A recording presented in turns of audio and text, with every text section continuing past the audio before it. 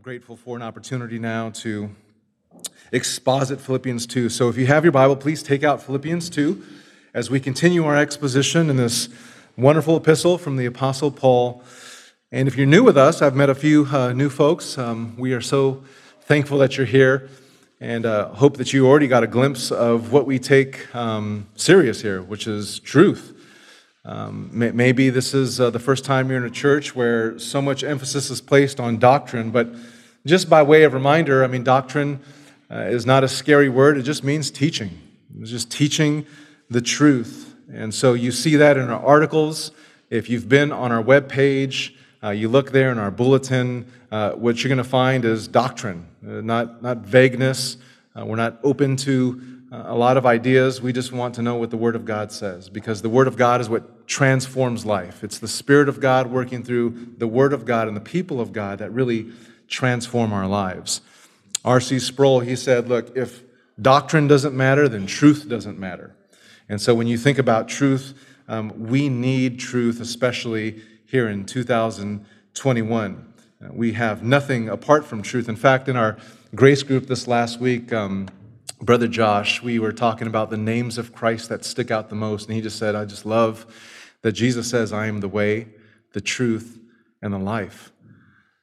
So that's our focus, and as we talk more about doctrine, we've been in Philippians 2. We've looked at these very, very important doctrines, these deep things of God as we think about the condescension of Christ, the humiliation of Christ, the exaltation of Christ, and how Christ goes back up to sit at the Father's right hand. So lots of good theology, deep doctrine.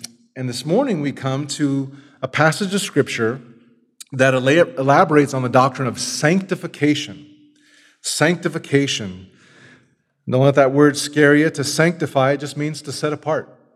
It's to set apart, to declare holy for God's service. And if we think back to even our article and what sanctification means, it's just a process by which the believer is more and more separated from sin and becomes more and more dedicated, devoted to Christ, to the standard of righteousness that God sets forth for us in the Word.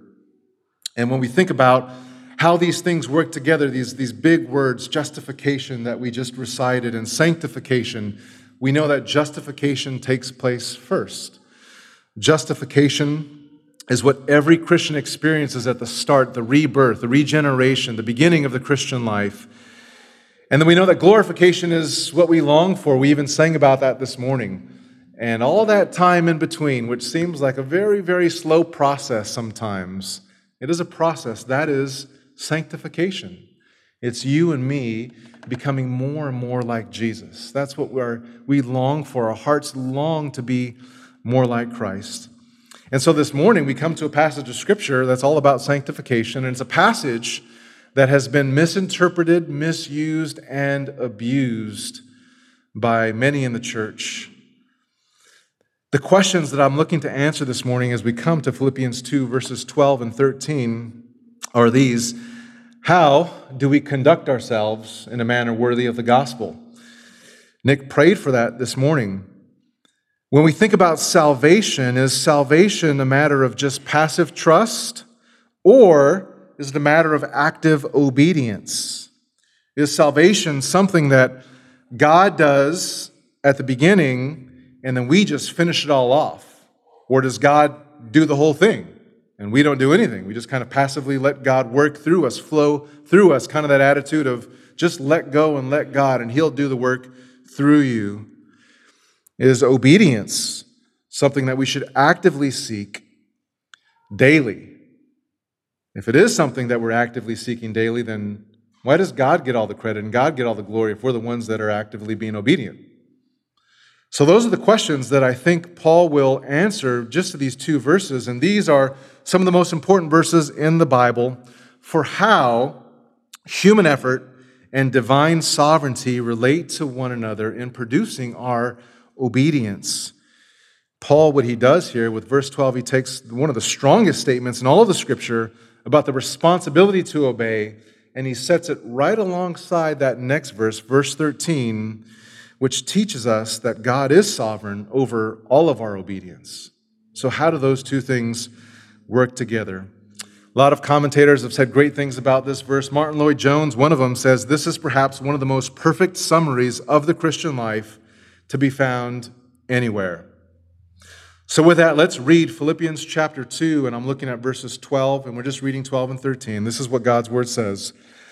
So then, my beloved, just as you've always obeyed, not as in my presence only, but now much more in my absence, work out your salvation with fear and trembling.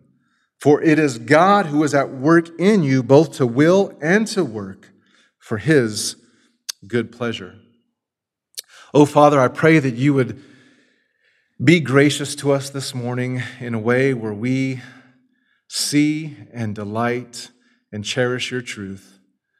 Father, our normal inclinations, our natural understanding will not do us justice. We will not be able to comprehend and respond to this truth unless your Spirit is working mightily in us. So please give us that grace to hear, to heed, to obey this truth, we pray in Christ's name. Amen. Our outline for this morning is pretty simple. We're, again, just looking at these two verses. We're going to start by looking at the context. Because, again, when we talk about this passage being misinterpreted, it's often misinterpreted because it's taken in isolation. So we want to look at the context of the passage in verses 1 through 11. Just a brief summary. And then we'll look at the commendation there at the beginning of verse 12. And then we'll look at the command. And then finally, we'll look at the confidence.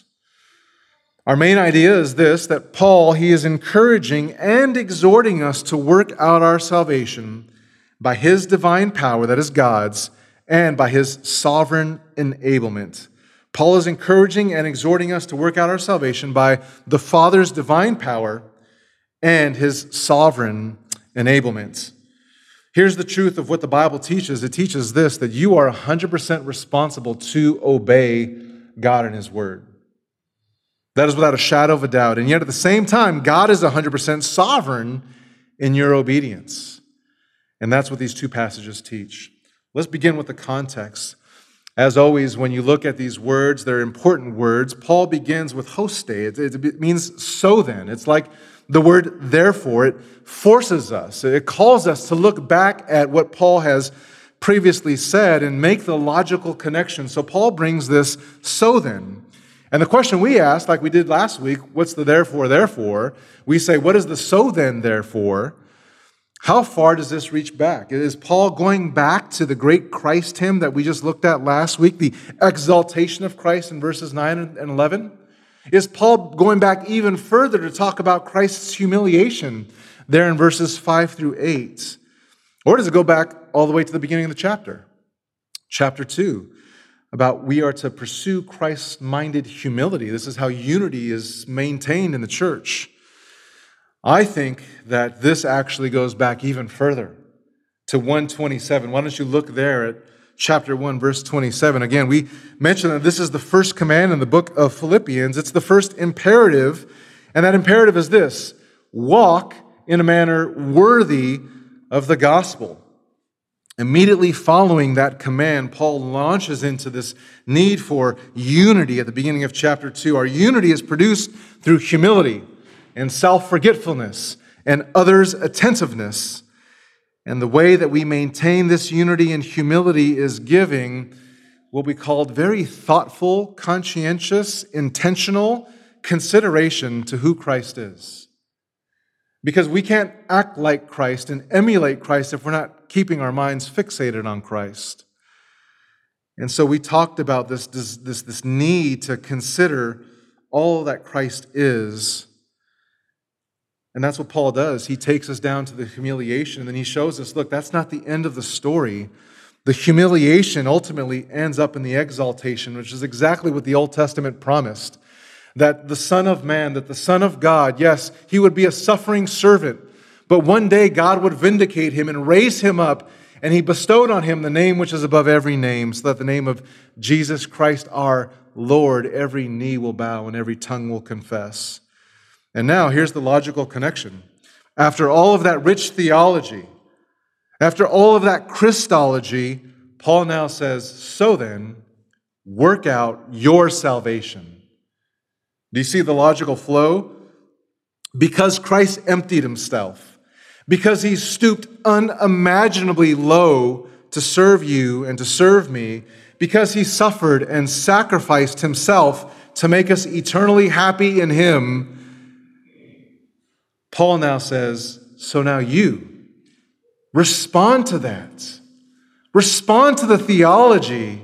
Respond to this high Christology and work out your salvation with fear and trembling. Paul, he wants us to experience this mountaintop experience of this high Christology, but it has a purpose. It's not to stay there.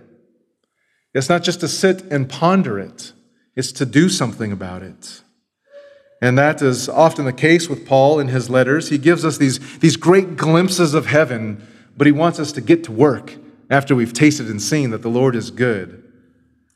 These truths here are not only for meditation, they're here to motivate us, church, into action. And so the principle is this: practical implication should always follow theological considerations.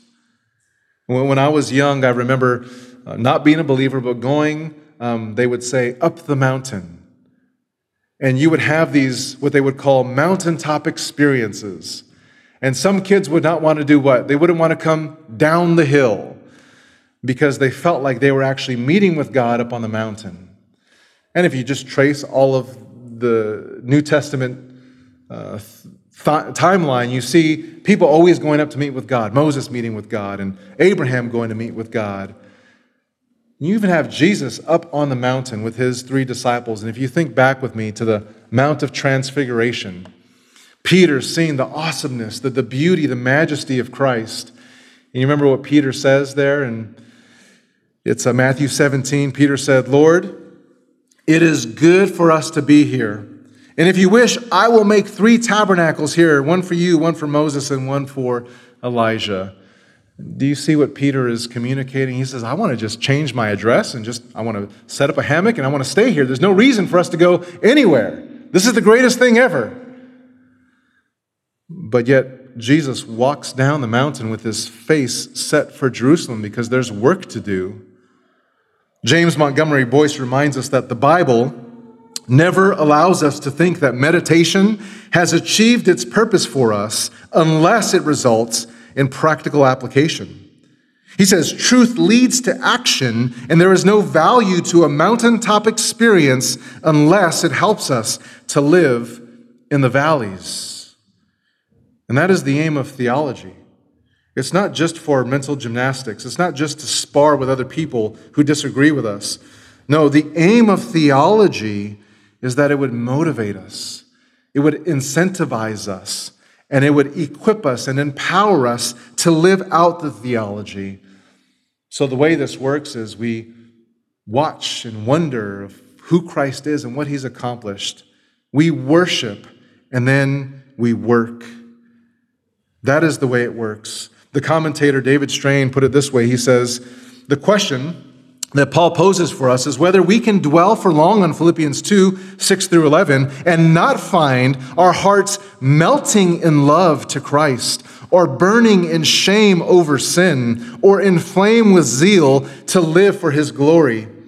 Fix Christ before your eyes, Paul is saying to us, and the sight of him ought to bring you to your knees in worship, penitence, and praise, and lift you up and send you out in obedience, consecration, and service. In other words, we don't want to be like what we learned from the Epistle of James. We look at a mirror and we walk away and immediately we forget what we look like. No, we look in the mirror, and as we behold Christ, we're being transformed into his image, and we're becoming more and more like him. We need to respond to the theology that Paul has laid out for us in chapter 2. And so you say, well, what is that response? What are the practical implications as we consider Christ's humiliation and his exaltation and his glorification as he did all these things for us, became a servant, died on the cross, rose triumphant from the grave, ascended back to the right hand of the Father? What are we supposed to do with all that? Well, Paul says, so then. You see how just a few words carries such significance.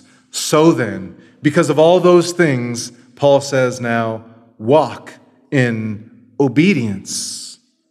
He's drawing a straight line from Christ's obedience to our obedience. But before Paul gives the command, he reminds the Philippians here, and he does it in two ways, and they're both by way of commendation. So let's look at point number 2, the commendation in verse 12. He says, "So then, my beloved, just as you've always obeyed, not as in my presence only, but now much more in my absence." He begins, I love this, with beloved. Agape toi mu. He's reaffirming his affection for them. And he's already said in 1:8, "For God is my witness, how I long for you all." And he just didn't say, "I long for you all." He said, "I long for you with the affections of Christ Jesus." As we've mentioned, just studying Philippians, Paul has this special relationship with these believers. He's their spiritual father. He's seen them grow up in the faith. He's got great love for them. And now, he says, beloved. Beloved. I stress that because it's important that we understand who he's talking to. When this often gets misinterpreted, it's because people don't realize who Paul is talking to. He is talking to Christians. But some have butchered this text because they don't pay attention to who he's addressing. And they isolate, work out your salvation with fear and trembling. But if we don't pay attention to the fact that Paul is talking to believers, we walk away getting in all sorts of trouble. If he's talking to non-believers, then it makes perfect sense that what he's calling them to is a life of obedience so they can have salvation. And that is how some people interpret this. But he's talking to those that have already been saved, those who have already been adopted, who have already experienced new birth, regeneration. They're already the beloved. It is because, church, of our present relationship with God as beloved children that we pursue sanctification. You see, the relationship precedes the precept. If you go on and try to obey the precepts, try to obey the commands, obey the laws without a relationship with God, you will fail every single time. Why? Because there is no power. Colossians 3:12 says this, "So, as those who have been chosen of God, holy and beloved," then comes the command, "Put on a heart of compassion, kindness, humility, gentleness, and patience." It is torment, it is torture for you to hear, do this, be this, don't do this, but where's the power to do that? You need gospel power, spirit-empowered power. Relationship always precedes precept. And so we fight sin, we pursue holiness because we have already been forgiven, because of our identity in Christ. That's where obedience comes from. So Paul, he reminds them that they're dearly beloved. He reminds them that this is the foundation for all of their previous obedience. Look at the second part of this. The second commendation is, just as you've always obeyed. That word obeyed, hupa akuo. Hupo means to come under, and akuo means to listen or to hear. And so this compound word, it's used to describe that we are coming under a higher authority, and we're listening, and we are obeying. That's what the Philippians did. Because Paul showed up in Philippi, and he preached the word, and they listened, and they obeyed, and they repented, and they were baptized. And then they began to support Paul's missionary journeys, and they began to love one another. And so the Christ-likeness that was taking place in Philippians came as a result of their obedience to the Word of God. And again, this is important to understand because it guards us from the error of thinking that obedience is an option. You do realize that there are some churches and some pastors and some ministries that underemphasize the need for obedience because they're all about grace. The grace of God, the love of God, the forgiveness of God, the compassion of God. And you say, Don, what's wrong with that? Nothing. So long as you understand that all those things are meant for us to actually be obedient. People say things like, well, it doesn't matter how you live so long as you have faith. They equate obedience with legalism. They say things like, we're not under law, but we're under grace. And that's true, but it's not true in the way that they intend it to be true. They say you can have Jesus as your Savior, and then maybe sometime down the line as you mature, you make him your Lord. And you can't make Jesus your Lord. Jesus is Lord. The grace, church, that we receive from the Lord compels us to obey. It was of the utmost importance to the Lord Jesus himself. So you hear Jesus say this, why do you call me Lord, Lord, and not do what I say? John 14:21 says, he who has my commandments and keeps them is the one who loves me. And the Philippians, Paul says, look, from day one, you were obedient out of love to the Lord. Obedience. They loved the Lord. They loved Paul. They served. They supported. They used their time, treasure, and talents. That was obedience. And Paul says, I commend you.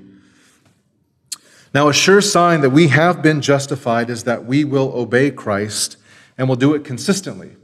Notice I said we'll do it consistently, not perfectly, because that's why some people move away from this obedience, because they know we can't do it perfectly. We know that.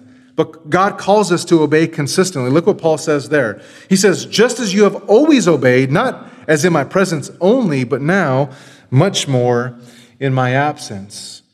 This parenthetical thought is a great reminder that although we have maybe a spiritual mother or a spiritual father or a disciple or a pastor who has been a father to us in the faith, we do not depend on them for our spiritual growth. It's helpful, we're thankful, we praise the Lord for them, but we cannot become dependent solely on them.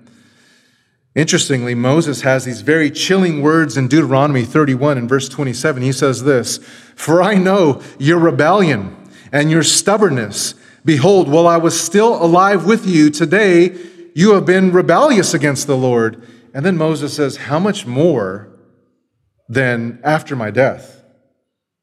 Moses is terrified that once he's gone, they're going to continue on in their rebellion. Paul doesn't say that. He says, I was with you, you obeyed. Now I'm gone, and look at how your obedience has skyrocketed. Their obedience wasn't dependent on Paul. Paul's ministry was instrumental. He was instrumental in them coming to faith. But Paul was not the reason for their salvation. He was not the reason for their spiritual growth. The new covenant promise is what? That God would put his own spirit in us, that he would cause us to obey. That's not a bad trade-off. I would love to have the Apostle Paul be my personal discipler, but guess what? I have Jesus himself. Isn't that beautiful? And all you do too, who are in Christ. And I want us to take note of that, especially parents, as we think about discipleship relationships. We have a parent commissioning where we're reminding parents of their responsibility to raise their kids in the fear and admonition of the Lord. It's just another helpful insight. The way that Paul does things is he commands for sure, but he commends. There's that beautiful mixture of both, and oftentimes he commends before he commands. Turn with me to 1 Thessalonians. Let me just show you a couple places here where I think this could be helpful for us. If you disciple, if you have children, if you want to see Christ matured in the lives of younger believers, this is helpful. 1 Thessalonians, chapter 2 and verse 11.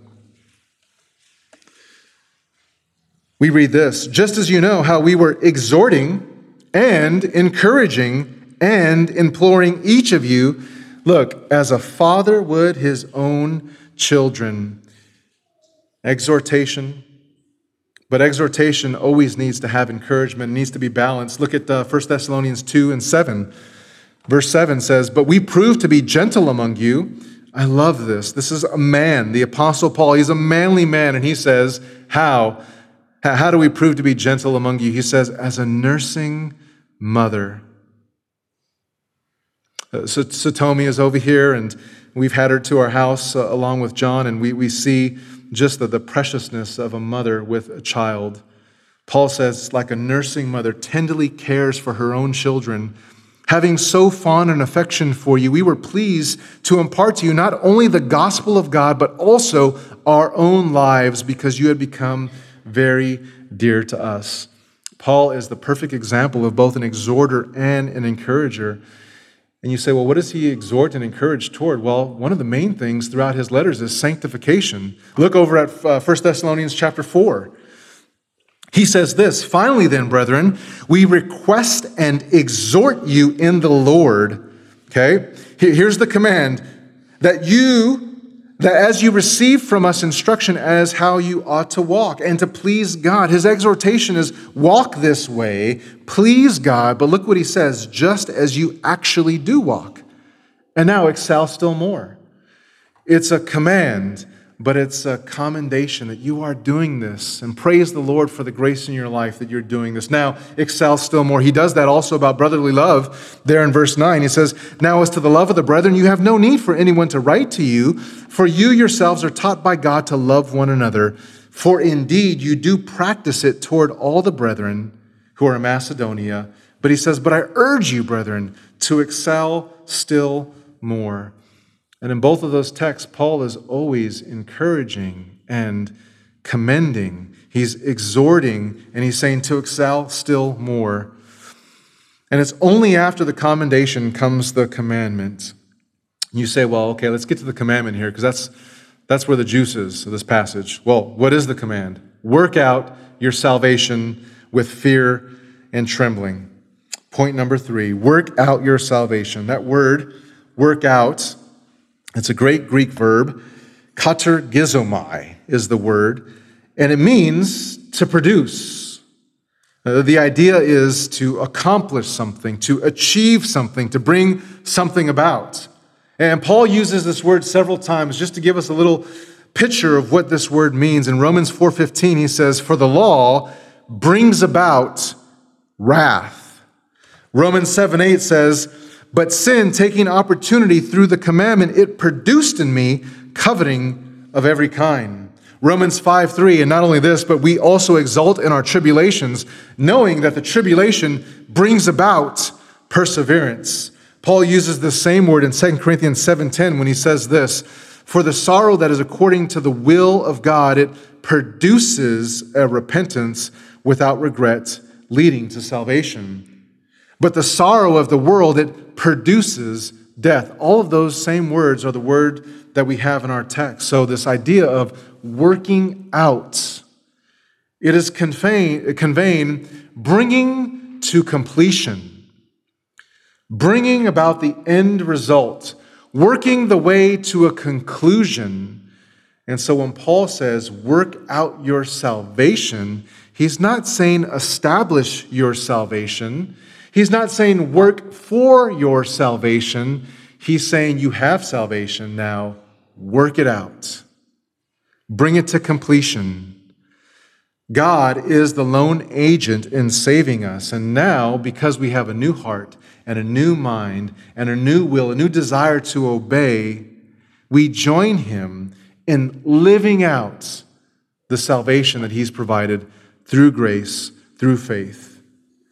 And an evidence to know if you're truly saved, if you're truly a child of God, is to check your obedience.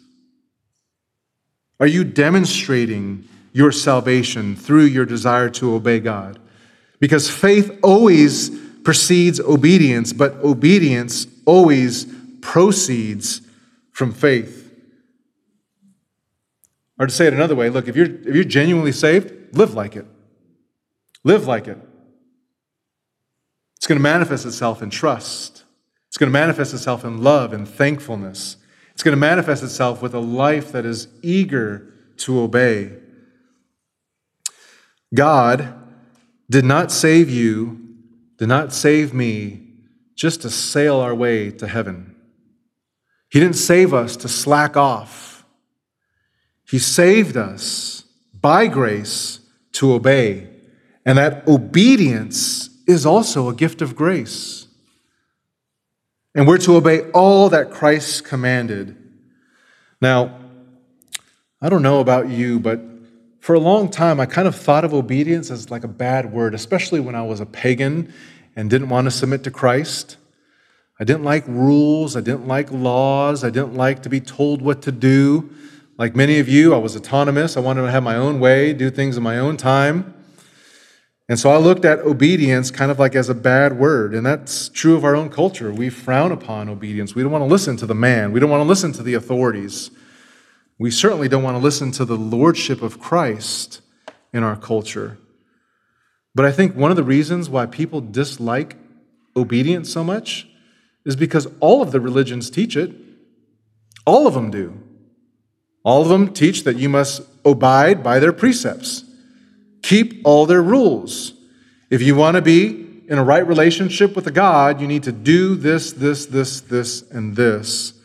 But Christianity, listen to this, is the only religion where obedience doesn't rest solely on human effort. Turn with me to Philippians chapter 3, and we're going to look at verse 8. Philippians 3 and verse 8. Paul was a very religious man, fastidious. He kept the letter of the law. And yet, what is Paul's conclusion? He says in verse 8, more than that, I count all things to be lost in view of the surpassing value of knowing Christ Jesus my Lord, for whom I have suffered the loss of all things, and I count them but rubbish, so that I may gain Christ and be found in him, listen to this, not having a righteousness of my own that is derived from the law, but that which is through faith in Christ, the righteousness which comes from God on the basis of faith. You see, righteousness is not the byproduct of our own obedience. Obedient law-keeping, self-made, self-attained, self-ascribed righteousness, that is what religious people count on. You know what you and I point to? Nothing but the blood of Jesus. It is all him, all his work, and all the law-keeping, Paul says, was rubbish compared to the righteousness that comes through faith in Christ. And you have to remember that Paul's righteousness was not something that he produced on his own. It came from his union with Christ. He says that I'm found in him. He understood that it was not by works, but by faith. And so again, we return to this idea that the foundation of our Christian obedience rests in the fact that we are united to Christ. His perfect righteousness is ours. So Paul again says, work out that salvation. When I think about these commands, when I think about the Scripture and the way the Scriptures describe this need for us to be obedient, you come across words that sound difficult. Strive, work hard, labor. But you need to realize that it starts with believe. We're working hard, we're striving, we're laboring to believe God at his word. Because once the belief happens, once the faith is there, then the actions follow. The reason why you and I sin, it's not because sin is not fun. Of course sin is fun. That's why people do it. The way to fight it is not just to clench your fist, white knuckle. Oh, I don't want it. I can't see it. I don't want to do it. You fight the sin with the greater pleasure, which means that you just believe God at his word, that he has something better, that he has something more permanent, that he has something more satisfying. We don't obey to try to be accepted by God. Instead, our obedience is joyful obedience because of what God has done. Romans 6:17 says this, but thanks be to God that though you were slaves of sin, you became obedient from the heart to that form of teaching to which you were committed. For those of you that have kids, we love when our kids are obedient, but we love even more when they're obedient from the heart. Because sometimes our kids are obedient. They don't want to be because you can see it all over their face. They don't want to listen to you. They don't want to do that, but they're going to do it just because your mom or because your dad. So much better when they're obedient from the heart. It's the same with us. God desires that our obedience come out of gratitude and love and relationship. So as we pursue obedience, and that obedience works out our salvation, but you say, Dom, that really still sounds like Paul is saying that we have to work out our salvation. The question then has to be asked, well, what kind of salvation is he talking about? If we're really going to understand this text, you need to answer that question. Because Paul told the Philippian jailer, he said, what must I do to be saved? And Paul's response to him was, believe. But here he's saying that salvation is something that needs to be worked out, and you have to ask the question, has Paul changed his mind? Is he now saying that we have to earn this salvation? If you have a pencil or a pen, you want to mark these down because you cannot forget these. Paul would never, ever say that we're justified by works. Look at Galatians 2:16. As clear as day, Paul says this, nevertheless, knowing that a man is not what? Justified by the works of the law, but through faith in Christ Jesus. Even we have believed in Christ so that we may be justified by faith in Christ and not by works of the law. And then just to hammer it home, Paul hammers the nail in by saying this, since by no works of the law, no flesh will be justified. Since by works of the law, no flesh will be justified. In Ephesians chapter 2 and verse 8, he says this, for by grace you have been saved through faith and not of yourselves. It is a gift of God, not as a result of works, so that no one would boast. You keep going on, but let me show you this one. I don't think you can get clearer than this. In Titus chapter 3, the Bible reads, He saved us, that is Christ. He saved us, not on the basis of deeds which we have done in righteousness, but according to His mercy, by the washing of regeneration and renewing by the Holy Spirit, whom He poured out upon us richly through Jesus Christ our Savior, so that being justified by His grace, we would be made heirs according to the hope of eternal life. We entered into this relationship, and it's only by grace. Paul would never say that you need to work out your salvation like you need to get saved by your obedience. Which brings us to this, and this is just helpful as you think about salvation. Because when you see salvation in the Bible, there's all kinds of salvation in the Old Testament and the New Testament. The most helpful thing for you might be to realize that salvation happens in three tenses. You have a past salvation, you have a present salvation, and you have a future salvation. You say, Dom, what does all that mean? Well, when we think about our past salvation, that means you have been already saved from the penalty of sin. God says, there is therefore now what? No condemnation for those that are in Christ Jesus. We read about that. Justification, it is a single act. It is instantaneous. God declares you righteous in His eyes. There is no fear of judgment, of wrath, of hell. Romans 5:1 says, therefore, having been justified by faith, we have peace with God through Jesus Christ our Lord. 2 Timothy 1:9 says, Christ, who saved us, past tense, and called us, past tense, with a holy calling, not according to our works, but according to His own purpose and grace, which He granted us in Christ Jesus from all of eternity. There is a past salvation. If you are saved, raise your hand. It's done deal. You and I will be in glory. You don't lose your salvation. It is past, done, sealed. The Holy Spirit is our down payment. But there's also a present salvation. You say, what do you mean? Well, from salvation from sin's power. This is sanctification. It is the ongoing rescue from sin. And it's the growth, it's the progression towards holiness. In the New Testament, sanctification is described in terms of becoming more Christ-like, of imitating Christ, walking like Christ, looking like Christ, talking like Christ. That is sanctification. It's shorthand for a lifelong Christian obedience of being more like Jesus. Titus chapter 2 and verse 13 says this. Again, Christ, He gave Himself for us. He redeemed us from every lawless deed. And why did he do that? Because Jesus wants to purify you. Purify for himself a people for his own possession. And it says, zealous for good deeds. Your life and my life, because we've been justified, because we experience past salvation, should be a continual progression of good deeds. Faithful, humble, dependent obedience that points to the greatness of the Savior.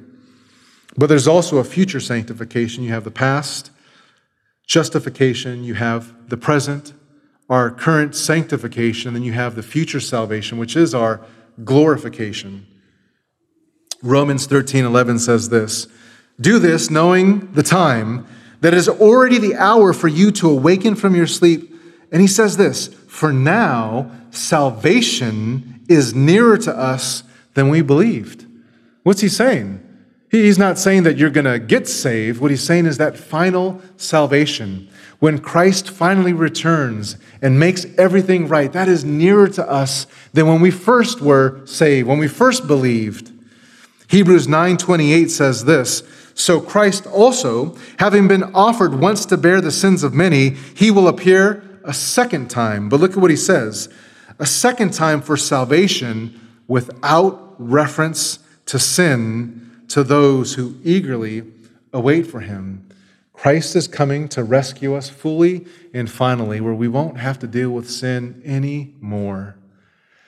Like you probably woke up this morning in temptation and temptation and temptation and sin already.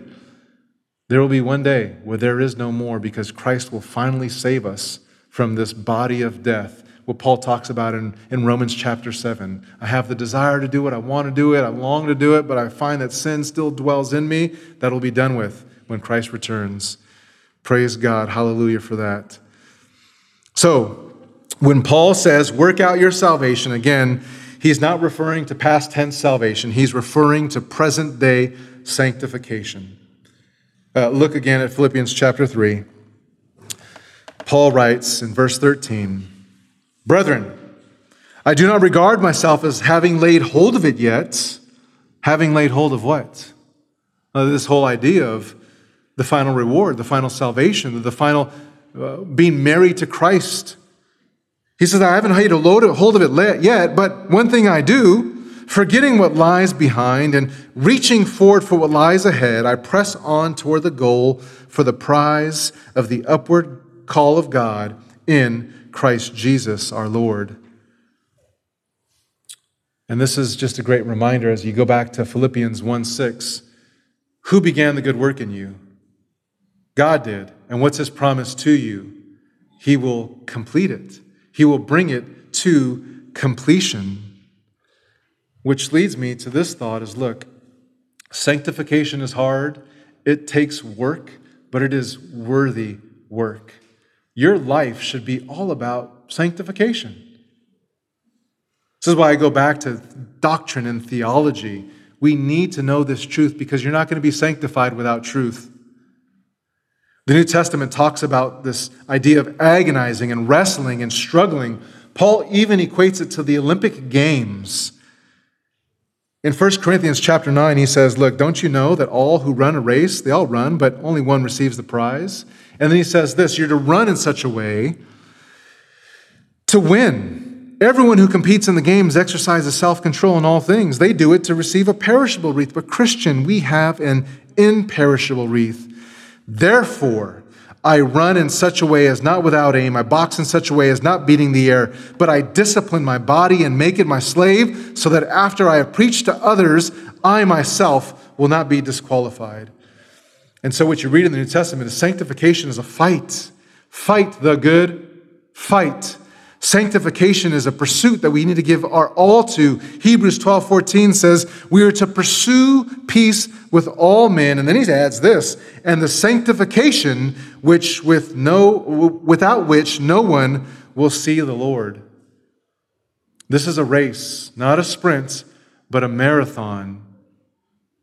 Hebrews 12:1, therefore, since we have so great a cloud of witnesses surrounding us, let us lay aside every encumbrance and the sin which so easily entangles us, and you know the rest.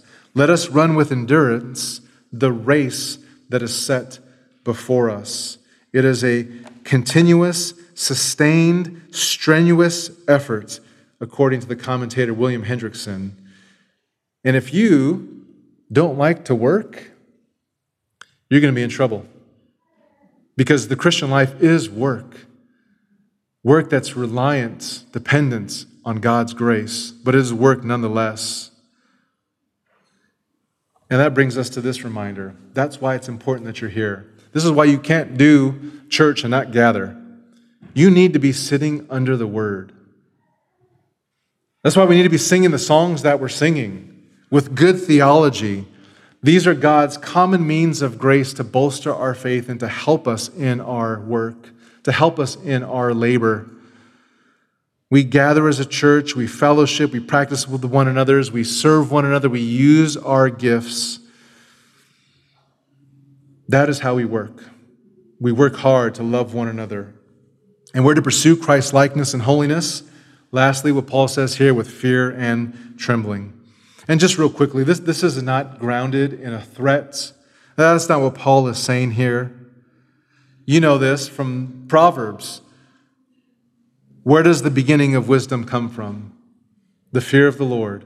The fear of the Lord is the beginning of wisdom. One of my favorite verses, one of the passages that I want to actually have Brooklyn put together for me is this. But to this one I will look. Do you guys know this one? Isaiah 66:2. But to this one I will look, to him who is humble and contrite, and do you know the rest? And trembles at my word. Love that verse. But it's like a lot of verses where you're jumping in the middle and not looking at the context. So why don't you turn real quickly to Isaiah 66. Let me show you verse 1 and all of verse 2.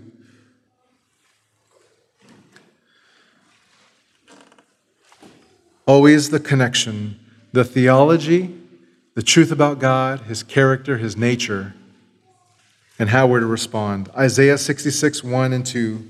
Thus says the Lord, His self-revelation of who He is. Look what He says. Heaven is my throne, and the earth is my footstool. Where then is a house that you can build for me? And where is a place that I may rest? And then He says in verse 2, for my hand made all these things. Thus all these things came into being. He says, I'm Yahweh.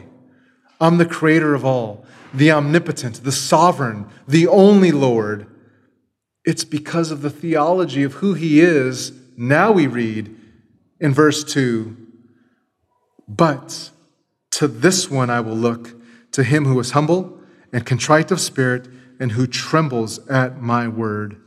Listen, we tremble at God and His word because He's so magnificent, isn't He? He's so awe-inspiring. That's the kind of fear. It's awe. It's this God, this Jesus, the pre-existent, glorious King of the universe, came to this earth. He became a man. He suffered. He died, and He did that for me. This God did that for me. And the response is now, with fear and trembling, work out your salvation. Live like this stuff matters. Don't avoid obedience. Don't just lean all on grace. Lean on grace to obey every single one of my commands. And next week we'll see God's sovereignty in our obedience. Let's pray.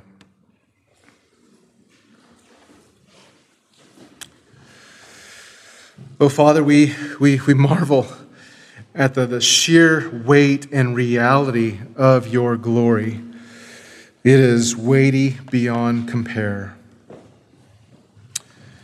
We agree with Johannes Brenz, the contemporary there of Martin Luther, who said, the Son of God, who is at the right hand of the Father, and before whom all must bow, is always present with us.